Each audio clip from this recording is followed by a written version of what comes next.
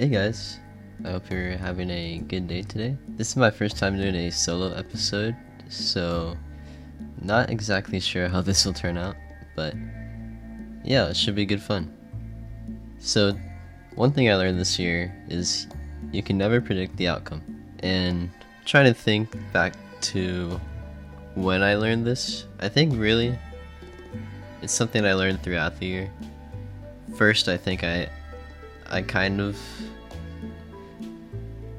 thought about that when I read Rick Rubin's book, The Creative Act, A Way of Being. And I don't know, I think I really absorbed myself in that book, and I still haven't finished it, and I definitely need to do that, but I'm also taking my time with it. I think it's one of those books that you need to be slow on your first read, and then maybe later on you can come back to it and take some notes or read it however you want to afterwards. It's a really good book. I think I've learned a lot about not just art, but being a better person in general. And I agree with a lot of the things that is talked about in the book. And it's just a really interesting read. So I definitely recommend it to anyone who's interested in art or creativity or I don't know.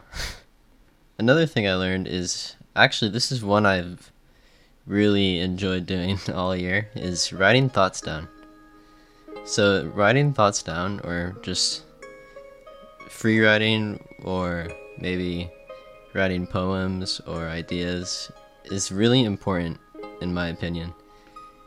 Because I think if you write these thoughts down, it's better to do it on paper and by hand than typing it on a phone or a computer.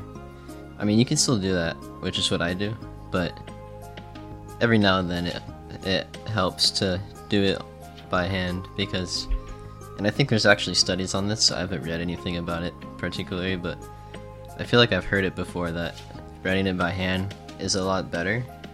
I don't know why exactly, that's just something I feel like I've heard. And yeah, I think it really helps with identifying what your thought patterns are, and if you're writing stuff down, let's say you're doing a free write, you can go back and edit it, and you can kind of see, okay, maybe I didn't need this information in here, maybe I can remove that, and then I can remove all the unnecessary parts of it and maybe add something more to it as well. And I think over time that probably helps with your own thinking process. And yeah, I'm still, like I said, all these things, I'm not perfect at any of it. I don't think perfect is even a real thing, but it's just helpful. I have two more things I'll talk about that I learned. One more thing is that risk is actually extremely important when it comes to growth, in my opinion at least. I think, let's say you have a fear of something, and you're afraid to do that thing. It's impossible to really go out and do that thing without embracing that fear first. No matter what it is, it could be something really small, like, I don't know, maybe trying to talk to a girl or something that you like, or boy.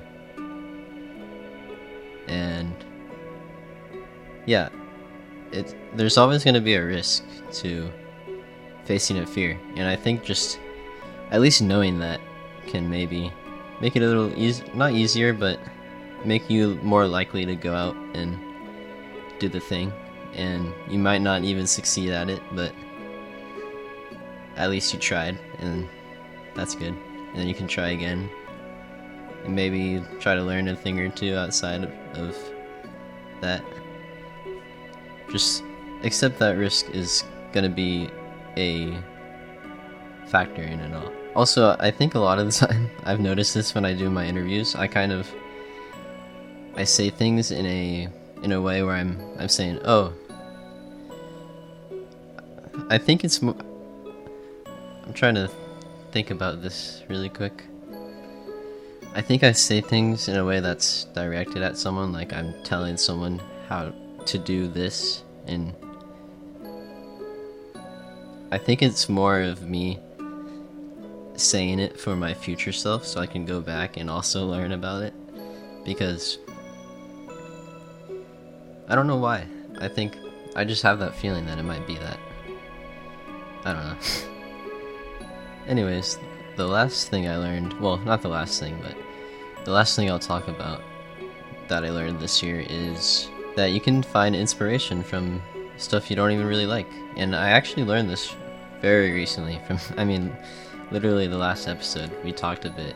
I did an interview with Melos Hantani, who is a musician and game developer of Analgesic Productions, and yeah, we had a conversation during it, and I noticed how he was finding inspiration from things he doesn't even necessarily love, and I realized that you can do that with a lot of things. You might not necessarily like a whole song, for example, but you might like certain parts of the songs, like the drums or the bass, but you might not necessarily like the singing or whatever else. And it's not just with music, that's just something I'm really passionate about. But yeah, I think keeping an open mind also relates to that specifically.